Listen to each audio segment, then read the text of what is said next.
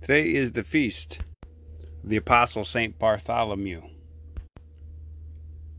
He's also known as St. Nathaniel. The next day Jesus decided to go to Galilee, and he found Philip, said to him, "Follow me." Now Philip was from Bethsaida, the city of Andrew and Peter. Now Philip found Nathanael, that's our saint for the day, and said to him, "We have found him of whom Moses in the law and also the prophets wrote, Jesus of Nazareth, the son of Joseph." Nathanael said to him, "Can anything good come out of Nazareth?" That was poor mansville. It was podunk. It was the trailer park of the Holy Land. Philip said to him, "Come and see." Jesus saw Nathanael coming to him, and said of him, "Behold, an Israelite indeed, in whom there is no guile." Nathanael said to Jesus, "How do you know me?" Jesus answered him, "Before Philip called you, when you were under the fig tree, I saw you." Nathanael answered him, "Rabbi, you are the Son of God. You are the King of Israel." How quick Nathanael is to believe, to come to faith. Very quick. Jesus answered, "Because I said to you, I saw you under the fig tree, do you believe? You shall see greater things than these.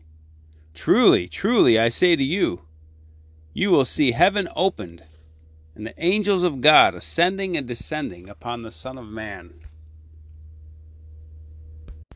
The apostles are big, big deals. They're not just ordinary saints. They're the ones that Jesus entrusted the deposit of faith to. And they've passed it on down to us. If the apostles didn't teach it, you don't believe it. So if the world's teaching this gay is okay, you gotta ask yourself, did the apostles say gay is okay? Nope, quite the opposite. They said it's not okay. They said it's a sin that cries to Almighty God for vengeance. What about this teaching, universal salvation? Everybody's going to heaven. It's impossible to go to hell. Did the apostles teach that? Nope. Quite the contrary. They taught that most people will end up in hell. Now our saint today here, Bartholomew, St. Nathaniel, after spending his life spreading the deposit of faith, he was apprehended. And he was skinned alive. You know how we take the rabbits? You know how we skin the rabbits? We hang them upside down, and we take the knives and we start with the legs, and we slice around, and we skin them. We pull that skin right off. That's what they did to Bartholomew, Nathaniel.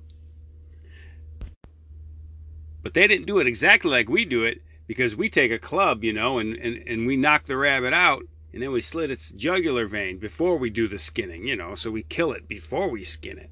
They skinned him alive. They didn't do him the favor of clunking him on the head and cutting his jugular vein first. They skinned him alive, and then if that wasn't bad enough, they nailed him to a cross after that, where he died. St. Bartholomew, the Apostle. Okay, Baltimore Catechism is on the first commandment today. The first commandment is, "Have no other gods before me." It says, does the first commandment forbid the honoring of saints? No, it does not forbid the honoring of saints, but rather it approves of it.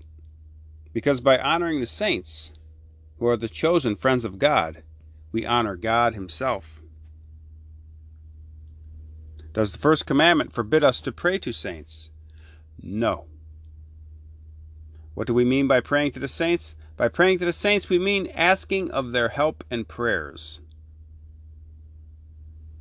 How do we know that the saints hear us? Because they are with God, who makes our prayers known to them. Why do we believe that the saints will help us?